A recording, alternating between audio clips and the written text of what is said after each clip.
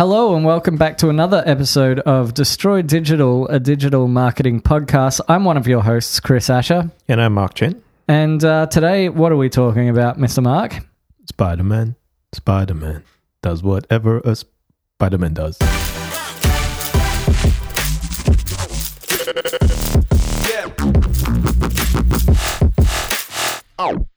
And we're talking about the mobile web. Oh, that's what you're talking about. Okay. Now you I guess he's mobile and he has webs, doesn't he? That's right. All right. We're cool. not talking about Spider-Man. I'm sorry to disappoint. We're talking about this came up as a conversation we had the other week, talking about the quote unquote mobile web, which I'm just going to start off the episode by saying I'd rather call it just the web. I think we should all just call it the web. I think that we should stop calling it the mobile web. Yep. And just calling it the web, because as of last year, I think every single quarter last year, the web usage was 50-50. It was at least 50% mobile. And ranging up to nearly 53% of internet usage but that's being over on mobile devices. Well, that's over a 24-hour period, isn't it? But if you have a look at specific times, you will see, I think what you'll start to see is that desktop usage is obviously high during work hours. Yep. And then once it's after work, everyone's on your mobile. I actually saw a graph today, which I can't tell you where I saw it, but I did see it. I promise. Yep. I'm not lying. Do you have to kill anybody after you tell them? We'll find out. Right. So basically, the graph was a day, and it was what things were the most used devices throughout the day. And early morning, pre-work hours, I guess, mobile phones. Yep, right? Absolutely. Then we go to work. We're using desktop computers. Yep. PCs, if you will. And all you Mac users, just don't cry. Don't. And then in the evening, tablets. Tablets? Yes. Threw a curveball at you. Oh, all right. With tablets you're in not the talking evening. Panadeine, are you? No, I'm not. I'm talking... yeah, you know what I'm talking about. I do know what you're talking about. So I thought that was interesting because... And it makes sense. It makes logical sense. Yep. Because you're home, you're sitting down, you've got your tablet out, you've got your glass of wine, you're unwinding. Yeah, I get that.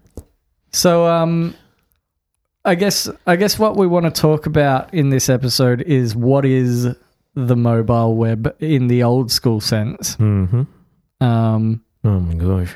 Yeah. I remember those days. You had to I remember having, to brief my web designers, my web partners to code a whole new website. Yeah. It's a whole different website just to run on the web. I was like, yeah, I remember that. Yeah. So, obviously, with new modern, I couldn't even say new websites. With a standard website these days, responsive development and design is... It's a given. If you're not doing it, you're like a decade behind. And I don't know. Well, one of the reasons we came across a website that wasn't mobile responsive, I can't remember which one it is, but I was just a little bit surprised. Just a little bit, to say the least. You see this quite often, especially for legacy businesses, who have not really had much experience on the web. They've had to build a website in the 90s because someone told them to. They've built, and then they've maybe had a new website in the early 2000s because someone told them their old website's broken. Yeah. And now it's like, oh, what do you mean mobile? Our customers aren't on mobile. Yeah. But it doesn't matter whether your customers are on mobile or not, because they will be. Well, yeah. Well, if they aren't already, they will be, isn't it? Yeah. So that's basically, and they used to put like the mobile version of a website. Like I know there are some websites that still do, like Facebook and YouTube, but that's with good reason. Yep. The amount of features that are different, because it's essentially a mobile app, their mobile website. Oh, absolutely. And their desktop is a desktop app. Yeah, they're basically apps. Yeah. So they have so many different features that on the desktop just wouldn't be feasible to put into mobile browsers because of bandwidth issues, wouldn't it? Sometimes some of the coding doesn't even work. Just the browser itself wouldn't be able to process it. It would just crash it. Yeah, essentially. Yeah. That's something that I've come across recently about mobile apps or the mobile web responsive websites. Right? Yeah. Responsive websites is that Google's pushing towards going really light. Yes. Yeah. So yeah, whatever you can strip out of your mobile site or your responsive site. So the fancy, anyone that's asking their web designer to hard code a spinning cursor on their website, stop. They need to be shot anyway. So, but yeah, like basically one of the things that Google looks for is page load speed. And also there are tools to assess its mobile, what's it called? Mobile accessibility. Oh, yeah. Yep. So there are things like that are tools out there to double check that sort of thing. And so I guess one of the things that people started doing, and I'm just wondering if the listeners understand what responsive design actually is. That's a really good one. Because I talk about it as if I assume everyone knows what I'm talking about. Yeah, we don't know what you're talking about half the time, Chris. So maybe now might be a good time to tell them what a responsive website is. Okay, so basically it's the same page, and as the screen gets smaller, the elements on the page rearrange themselves so that they tend to usually stack, so they respond to the screen size, essentially. Yeah, it's mostly screen width, isn't it? Yeah. It's usually done based on width, and it depends on the site. I've done ones that have had to do both, which was that was a challenge. That was a fun challenge though. It was a horizontal scrolling website that was responsive. I remember this. Was that online publisher? No, this was different. This was more recent. It was for what was it for? Like skin fake tanning and stuff, like products. Oh, right. Okay. Right. Yep. So anyway, yeah, but usually it's based on the width of the screen because people scroll all the time. Which brings me to another point. And now I'm just going to go on a rant as a web developer, if you don't mind. I'm just going to hide under the table for a minute. The fold does not exist on the web. People will say it needs to be above the fold. There's no fold, ladies and gentlemen. I had to break it to you. If you can't see it right now, I'm high-fiving Chris twice. It's so the fold. Okay, here we go. Here I'm taking my hat off. Rolling up my sleeves. I'm getting up on my soapbox. All right, you go, Chris. Right. So the fold is from print. Is a print terminology, I guess. Is that the word that I'm trying to use? Yeah. And in the old days of websites, you didn't have many scrolling websites.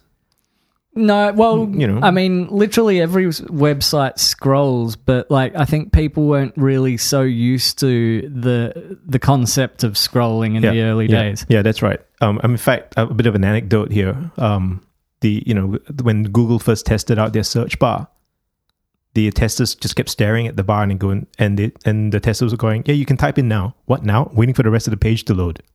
Oh, okay. Yeah, because it was just white with the square bar. Right with the bar. And like, oh, what? That's not a website. Yes, it is. So basically, almost every single person, when they jump on a website, if they can't see what they're looking for, the instinctual thing is to start scrolling. Oh yeah, look, we've been trained really well by Facebook and everybody else, isn't it? Yeah. Like, we just that's what you do with an app. So when things are, I tend to think about how high up on the page do you want. Like, the more important it is, the higher up on the page. I don't worry about like whether you have to scroll or not to get to it. Right. The most important thing at the top of the page, and then the least important thing at the bottom of the page. Yeah, that makes perfect sense. It's that simple, people. That was me still on my soapbox. Anyway, and the same thing goes for responsive design. Yeah. You open a website, it loads on your phone. You start instinctively scrolling up and down. Yep. And I think it's things like Facebook and Twitter and stuff like that who have really trained us to go, you just get to a site and scroll immediately. Like your Instagram feed is one big scroll, isn't it? Yeah. So I don't know where I was going with that, but stop talking about the fold when it comes to the internet, people. That's it. That's my rant for that. Well, do we mark this up as this could be a segment. Next time we'll do Chris's soapbox. Chris's soapbox. No, I'll just come across jaded. Yeah. All right. So that's one thing that I really want you to demonstrate, because you showed this to me last week and it blew my socks off. I want to get to that in a minute because there's a few things that I want to talk about first, unfortunately. All right, sorry folks, you're just going to have to wait. This is worth it. See, we strategically planned that to keep you listening. So the next thing that I wanted to talk about was mobile apps, right? Because a lot of businesses, they often say, we need an app. And they don't sort of go, they don't explain why. Do you know what I mean? They just go, look, we need an app. Yep. Our competitor's got an app. We need an app. Well, yeah. And maybe you do. Maybe your business does need an app, because this is more becoming what the mobile part of the mobile web is the app development. Yep. So when we talk about the web, we're talking about websites. And now mobile with smartphones over the past however many 10 years or whatever it is, app development's become just a part of everyone's life. Well, I mean, the Facebook app on your phone is an app. Yeah. Yeah. So that makes me... I just wrote down the question: mobile apps, do businesses need them, and what should they provide? All right, I'm going to throw a bit of color onto this as well. Go for it. If you're a business and you want an app, but you have no idea how you're going to get the app into the hands of your customers, you don't need an app. There we go. That's in a nutshell. I couldn't have said it any better, personally. Yep, I read your mind, Chris. Yeah. Like, if there's no reason for your or no way to get that onto their phone, which would be that they'd need a reason for it to be on their phone, which would mean that you'd probably have to have a pretty large online audience in the first place. Yep. Then you don't need one. And a lot of businesses are doing just fine without an app. Yes. So if you do want your service or your website or your online store to show up on a mobile, what do you do, Chris? You search for it. That's what I do. That's right. I search.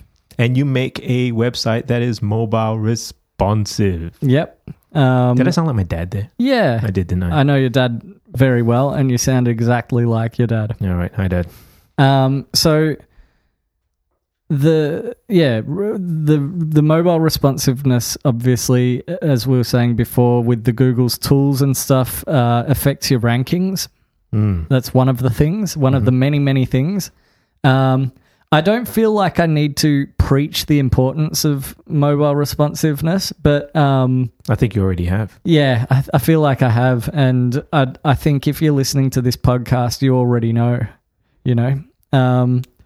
So that's why I wanted to talk about, I guess, what's next. Like we've started with desktop computers, then the screens start getting smaller and smaller and smaller. Yep. We had WAP sites for a while. Remember those? And so now we've got these little computers with little screens in our pockets. They could fly us to the moon and back. Yeah. And the logical step, I mean, you got the smartwatches, smaller screens even. Still. Oh, yeah, that's right. And now independent of your phone. Yeah, also independent of your phone. So basically, the way I see it, the technology is phasing screens out. Because now we've got, and we've had it for, we haven't in Australia, but the US with Amazon have had it for about more than 3 years.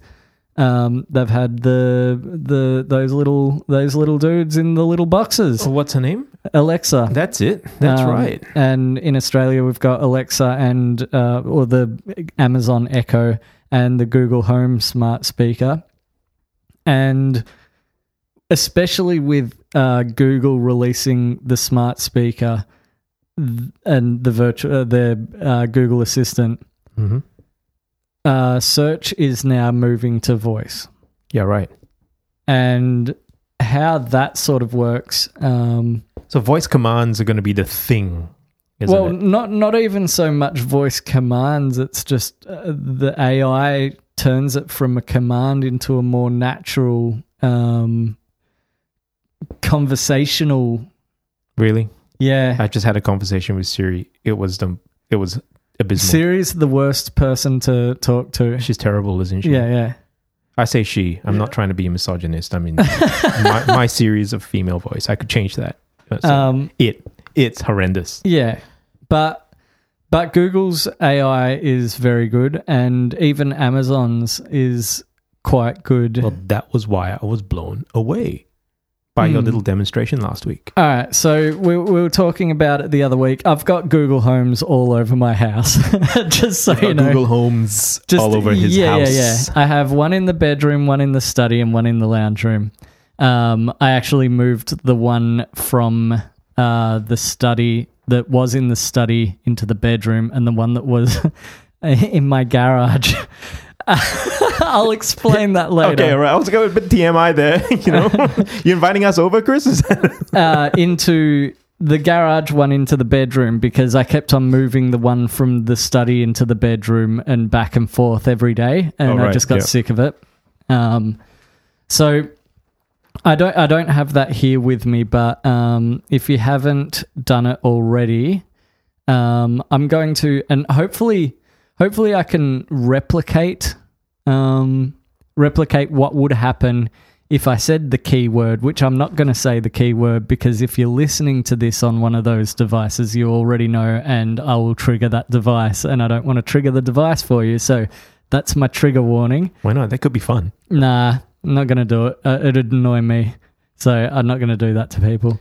So I'm going to just hit the thing on my phone and say, what would the question be?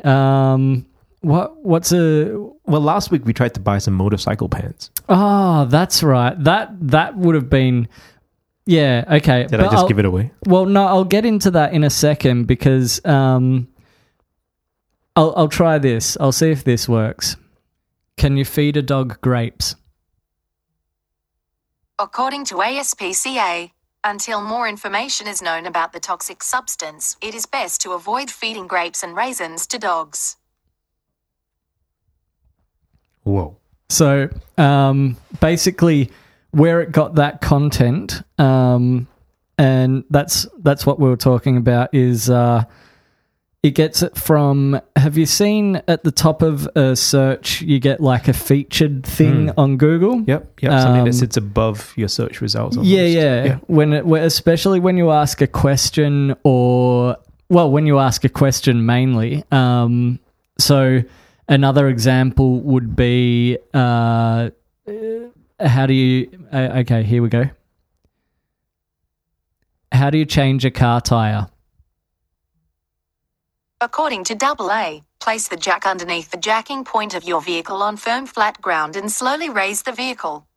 Refer to your car manual if you're unsure of the jacking point location. Okay. Remove the nuts and wheel, pulling the wheel towards you with both hands. So that's Lift the spare tire into place.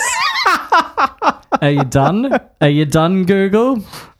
So that's that's how that's okay. So that's the little featured snippet at the top of the search results, and that's actually got a name. It's called Position Zero, and when you talk to a Google speaker, a smart speaker, like the Google Home, you basically that's the result it's going to read back to you. Right. So trying to optimize your website and your content for a Position Zero result is going to become increasingly important over the next couple of years, or today even. Yeah. So this is Google's version of going to 11, isn't it?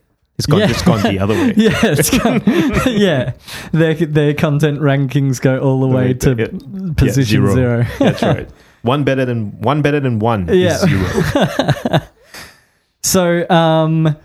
So these featured snippets are for like what questions will give paragraph results. Things like lists are done for how questions. So what you'd do is you'd structure the content on your page. You'd optimize it for a certain search term. Right. And then the content on your page you would put, for example, how to change a car tire. I haven't had a look at the actual content, but usually it'll be step 1, step 2, and in maybe a bullet point list, something that Google can read and go, these are a step-by-step guide answering the question, how do you change a car tire, which is something that the page might be a little bit optimized for. Right, yep. So let me tie it together for myself anyway. Yeah. What you're basically saying is that searching on a keyboard is so last century. Yeah. As you're walking around the house and you're trying to learn something, you need to do something. It's so 2016. Yeah. Is what I'm saying. Yeah, that's right. That's right. So 2016. Whereas walking around the house going, hey, Google. Oh, don't do that. Now you've triggered everyone's devices. Good work. Oh, the thing that you were trying to avoid doing? Yeah, that's literally what I was trying to avoid doing. All right. Hey, thing. I'd like to give me a spaghetti bolognese recipe or something. Yeah. So there are certain things like that where they'll have go-to websites and stuff, but things like the what questions that give a paragraph that should be at the very top of the content, and then followed up with a bit more details in the content of like beyond the main answer, and put visual things like images and all of that sort of stuff. Okay. But have the main concise answer at the top of the content in either a paragraph, a list of steps, tables also work. The Google Home, I think, only reads the first entry in the table, but that's in the Google search results. You'll see the whole table. Well, it's going to get better. Yeah, it's going to get smarter. And also charts and images. I'm not really sure for the Google Position Zero results, the images and charts and stuff. I'm not sure how that translates to a voice search. But but trying to structure your content around trying to get that Position Zero for search, for voice search. Yeah. All right. So what other practicalities are there to voice search? Because I know you can. Well, I know you can change the lights and switch on lights in your house now just by talking. Yeah. You never have to touch a light switch ever again. And for all you germophobes out there, how good is that? Yeah, it's pretty amazing. Yeah. Well, one of the other things, and I know we're deviating a little bit from the mobile web, but it's kind of the future of web. Like the mobile web is so, 2010. And now we're like, people are going to be like, what are you browsing on your phone for? Like, Can't you just talk to it? Yeah. Yeah. And it'll answer you. Yeah. So Mine usually answers, I have no idea, Mark. I'm sorry, I can't do that, Mark. So one of the other things that is going to become big, and it's gradually starting to creep in, Officeworks have a service associated with Google Home where you can say, I want to speak to... I don't mean to cut you off here, Chris. Mm-hmm. Just ask the question. Ask the question? Well, that's the thing. I haven't linked my Officeworks account. So when I ask for... that's why I'm explaining it first. If you've got a linked Officeworks account, you can talk to Officeworks and add things to your basket and stuff like that. And they're working on actual releasing in Australia. I think they've got in certain parts in the US, but like actual payment facilities through the Google Home and that sort of thing. And they've got that in the Amazon Alexa. Right. So I can buy masking tape. You can buy as A4 much paper masking tape and A4. Yeah, without ever having to touch a keyboard. Yeah. Or leave the house. You don't have to get out of bed, basically. You just lay there and yell. But that was my retirement plan. One of the things that eBay has, and this is something that you can actually develop using the API. So you can get your web developer to look into it and develop like a voice app, I guess. Yep. For want of a better term, eBay have one, and I'll do that now. Talk to eBay. Okay, cool. That was great. I think I'll try it again. Yeah, we can. I might have to cut out the keyword. Okay, Google, talk to eBay. All right, getting eBay. I can get you a great price on anything. Want a price for something you already own or something you want to purchase? Motorcycle jacket. Great. Do you want a brand that's Alpine Stars, Dainese, or something else? Harley Davidson. I looked through 8 options on eBay and the best deal on this item is $269.90. Need help with anything else? No. You got it. I'll be here next time you need a price. How cool was that? So that's I had to use my phone, but you can be walking around your house and start doing that. But you heard that it was a different voice to the Google voice, and you sort of said, I want to talk to this. Well, you can create an app that can query your database, especially if you've got an online store or something like that. Right. So you were actually talking to eBay. Yeah. Yeah, you weren't talking to Google, were you? Well, yeah, no, yes and no. Right. Like the program was programmed using the Google API and their system. Yep. I think it's called. I wish I could think of what it's called, but that's not important. You guys can look it up. We'll put a link in the show notes. It's like the AI API or something like that. Something weird. That's a Google name for you right there.